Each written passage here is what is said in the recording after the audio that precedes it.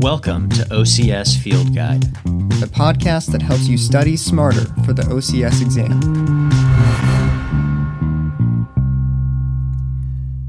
Hello, everyone, and thanks for joining us again. I hope everyone has had a peaceful holiday season and has a happy new year. As we've just finished talking about the neck pain CPG, and as we are preparing to wrap up a year that, for many, will live in infamy, it seemed fitting for our last episode this year to cover headaches. Headaches are a pain to have, and often a pain to treat. There's a lot about headaches that we don't fully understand. The International Headache Society has attempted to classify all the various types of headaches in their publication called the International Classification of Headache Disorders. The latest third edition of this document, published in 2018, lists 14 broad classifications of headaches, each with 2 to 13 subclassifications, and then even more sub-subclassifications and a few sub-sub-subclassifications for good measure. Of course, you aren't expected to know all the headaches listed in this 211-page document for the OCS exam. For example, one category is headache attributed to a substance or its withdrawal. This is not something we are typically going to diagnose as physical therapists. Another type of headache is headache attributed to ingestion or inhalation of a cold stimulus. A portion of the description reads, rapid ingestion of crushed ice slurry is particularly likely to provoke this headache, but eating ice cream, even slowly, can do so. So if you've ever wanted to know where to find the clinical classification for a brain freeze, OCS Field Guide Podcast is here to help you out. So you definitely don't need to know every possible kind of headache for the exam, but I'm going to cover a few that I think you might encounter. Cervicogenic headache, tension-type headache, migraine, and cluster headache. Let me emphasize, there are other types of headaches, and there can be overlap between types of headaches. If you want to dive really deep, you can find a link to the IHS's International Classification of Headache Disorders on the Resources tab of our website. But my personal opinion is that these 4 are the big ones you should recognize. First, cervicogenic headache. In the neck pain CPG that Austin just covered, this is called neck pain with headaches. But the most common name, and the one that the International Headache Society uses, is cervicogenic headache.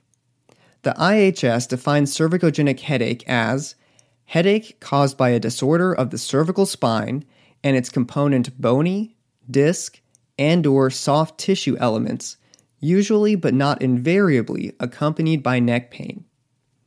Specifically, a cervicogenic headache is going to come from a dysfunction of the upper cervical spine. It's crucially important for your differential diagnosis to recognize that C1 through 3 and trigeminal afferent nerves, which includes branches like the auriculotemporal nerve, all converge at the same trigeminocervical nucleus.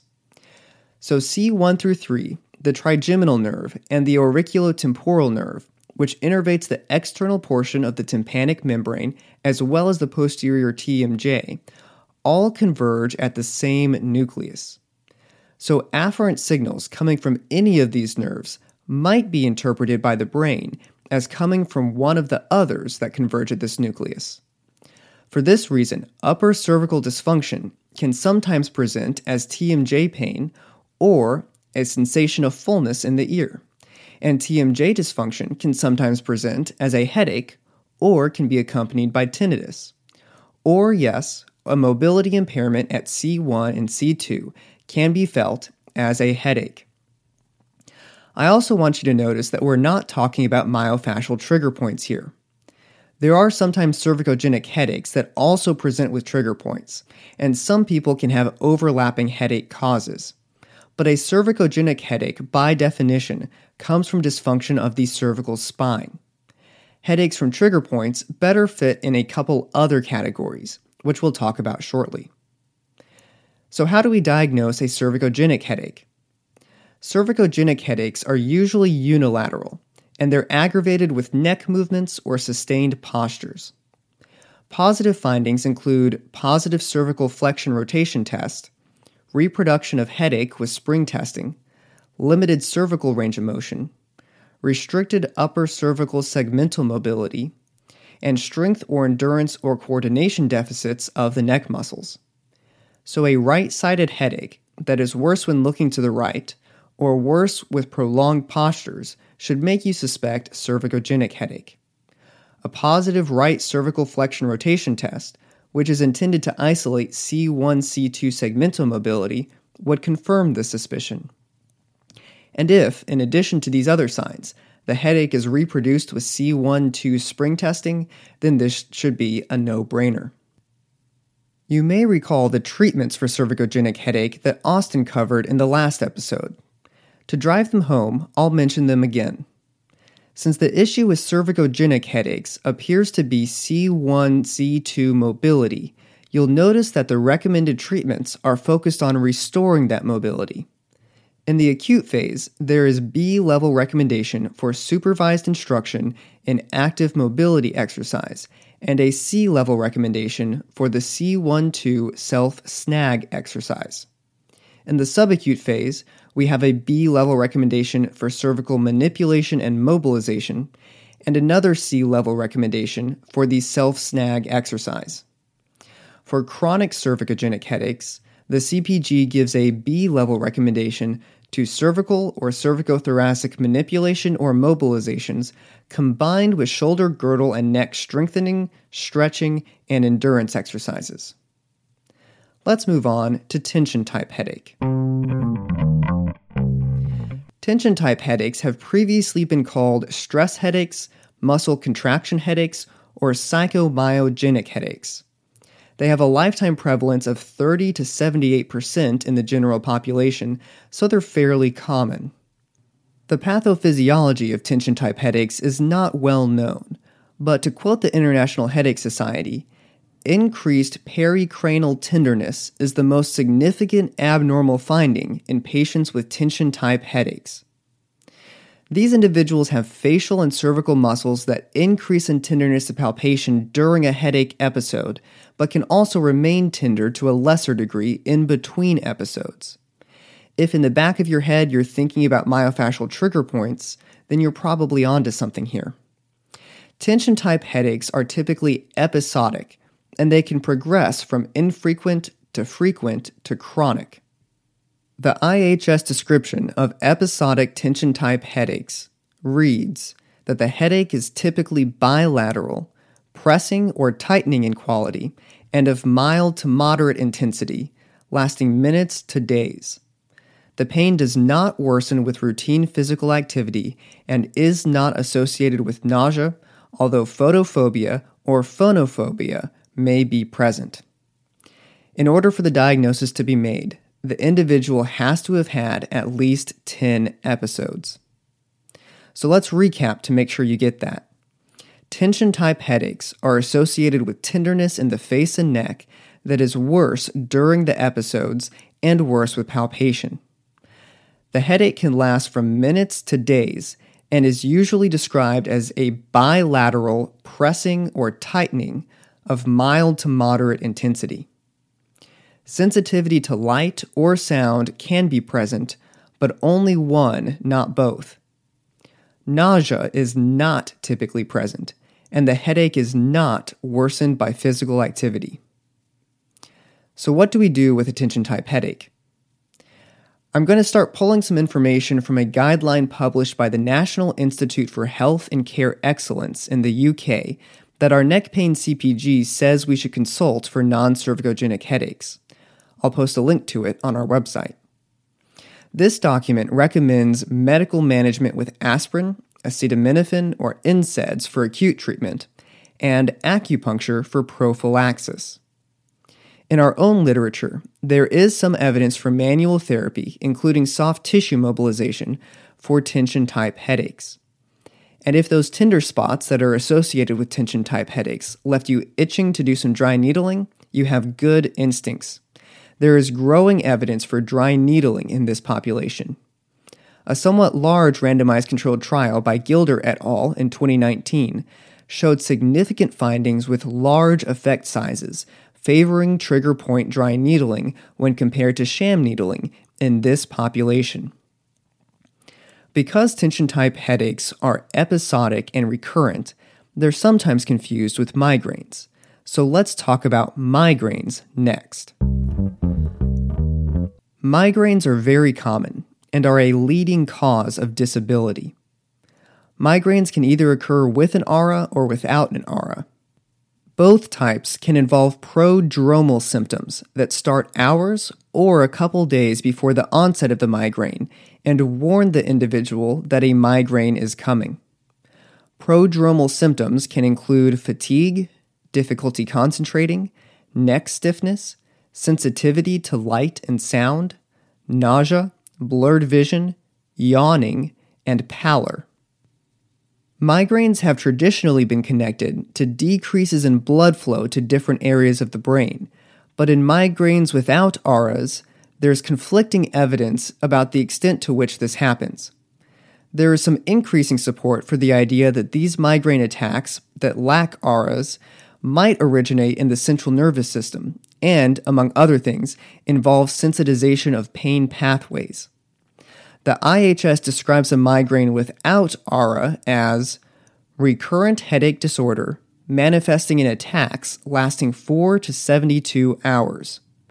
Typical characteristics of the headache are unilateral location, pulsating quality, moderate or severe intensity, aggravation by routine physical activity, and association with nausea and/or photophobia and phonophobia.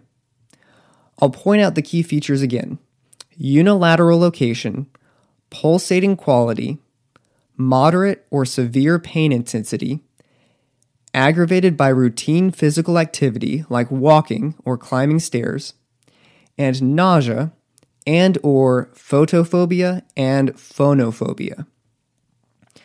The IHS describes a migraine with aura as recurrent attacks lasting minutes of unilateral, fully reversible visual, sensory, or other central nervous system symptoms that usually develop gradually and are usually followed by headache and associated with migraine symptoms. So migraines with auras are characterized by a fully reversible central nervous system symptom that comes on gradually prior to the migraine. The migraine itself follows the same pattern as a migraine without an aura. Now, in contrast to migraines without auras, migraines with auras are clearly connected to decreases in blood flow in the brain and sometimes in the brain stem. So these auras can present as visual symptoms, sensory symptoms, speech or language disturbances, or motor weaknesses. And if the source of the migraine is the brainstem, the aura can present as dysarthria, vertigo, tinnitus, diplopia, or ataxia. But this is less common. The most typical auras are visual disturbances, followed by sensory disturbances. Some of these auras can be alarming to those of us who are taught to watch out for D's and N's. But one of the distinguishing features of migraines is that they are recurrent. And each migraine might present with slightly different symptoms, but generally those who get migraines have typical clusters of symptoms that they are used to seeing. For this reason, it's necessary for an individual to have 5 episodes before a diagnosis is made. So if an individual presents to your clinic with some strange neurosign like paresthesias, but they have a clear history of migraines with an aura that presents as paresthesias, and their report and their history confirms that this is typical for them, then you don't necessarily need to panic. To summarize, migraines with auras are typically unilateral, start with an aura, which is typically visual, and last 4 to 72 hours. The aura makes these easy to identify in a patient case. It's harder to identify migraines without auras. In migraines without auras, the feature that distinguishes them from tension-type headaches and cervicogenic headaches is aggravation with routine physical activities like climbing stairs. This does not typically aggravate tension-type headaches or cervicogenic headaches. And if the headache is associated with nausea, that can help point you towards migraine without aura as well, since tension-type headaches and cervicogenic headaches are not typically associated with nausea. Now, how do we treat migraines? There isn't nearly as much clear clinical evidence for PT in the treatment of migraines as there is for something like cervicogenic headaches. That doesn't mean PT can't help at all, but it means we don't have an overwhelming amount of evidence for the OCS exam item writers to test you on. There is some evidence for manual therapy to make marginal improvements in pain and disability in individuals with migraines, but if you think about the proposed theoretical mechanisms for migraines, decreased cortical or brainstem blood flow, or central nervous system attacks, then PT would mostly be modulating symptoms rather than addressing the underlying causes. So for the most part, we need to know how to distinguish these patients from cervicogenic and tension-type headaches so we can better adjust our prognosis and expectations for intervention, and so we can consider referral to a neurologist or pain management physician who specializes in migraines. That might be more about migraines than you ever wanted to know, but trust me, that's really just the tip of the iceberg. But I think that's plenty for the purposes of the OCS exam. Let's move on to cluster headaches. Cluster headaches are severe to very severe headaches that occur in groups, or clusters. The IHS defines them as attacks of severe, strictly unilateral pain, which is orbital, supraorbital, temporal, or in any combination of these sites, lasting 15 to 180 minutes and occurring from once every other day to 8 times a day. The pain is associated with ipsilateral conjunctival injection, lacrimation, nasal congestion, rhinorrhea, forehead and facial sweating, miosis, ptosis, and/or eyelid edema, and/or with restlessness or agitation. Cluster headache attacks can last for weeks or months and are separated by remission periods lasting months or years. The pain is excruciating, and patients are typically unable to lie down. Instead, they tend to present with restlessness and pace the floor. Age of onset is typically 20 to 40, and men are afflicted 3 times more often than women. So, to reiterate, cluster headaches occur in clusters. The individual headaches last 15 minutes up to 3 hours, and they're characterized by severe, unilateral pain behind the eye, above the eye, or in the temporal region. The headache is accompanied by restlessness and/or nervous system signs on the ipsilateral side of the face, including conjunctival injection, production of tears, nasal congestion or runny nose, eyelid edema, forehead or facial sweating, and pupillary restriction or drooping eyelid. So how do we treat it? Again, this is a situation where we have limited evidence for PT treatment, so we need to be sure we're communicating and referring to an appropriate provider when necessary. The NICE guidelines from the UK that I mentioned before recommend oxygen and nasal triptan for these headaches, which of course we don't prescribe, but we can get these people to someone who does. As I said at the beginning of this episode, these are not the only headaches out there, and they're not the only ones that you will encounter, but I think these are the most common headaches that you might have to differentiate between on the exam. Let's tie all this information together by clinical feature. Location. The location of cervicogenic headaches, migraines, and cluster headaches are typically unilateral. Tension-type headaches are typically bilateral. Aggravating activities. Cervicogenic headaches are aggravated by neck movements or sustained postures. Tension-type headaches are associated with tenderness to palpation. Migraines are worse with physical activity, and people with migraines prefer resting, whereas cluster headaches are associated with restlessness, pacing, and an inability to lie down. Type of pain. Tension-type headaches are described as mild or moderate pressing or tightening. Migraines are described as a moderate to severe pulsating headache. Cluster headaches are severe or very severe, sharp, boring, burning, throbbing, or tightening pain. Length of headache. Tension-type headaches can last from minutes to days. Migraines typically last from 4 to 72 hours. A cluster headache lasts 15 to 180 minutes, but will occur 1 to 8 times per day. Other symptoms.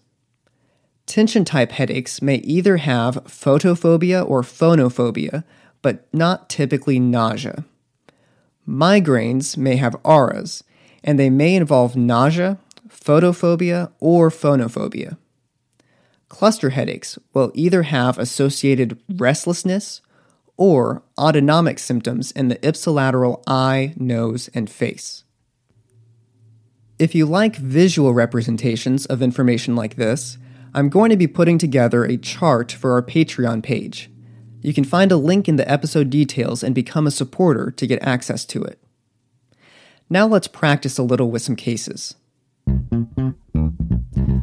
A 33-year-old male presents for an evaluation with a chief complaint of right-sided headache that radiates from above his right eye in a ram's horn pattern.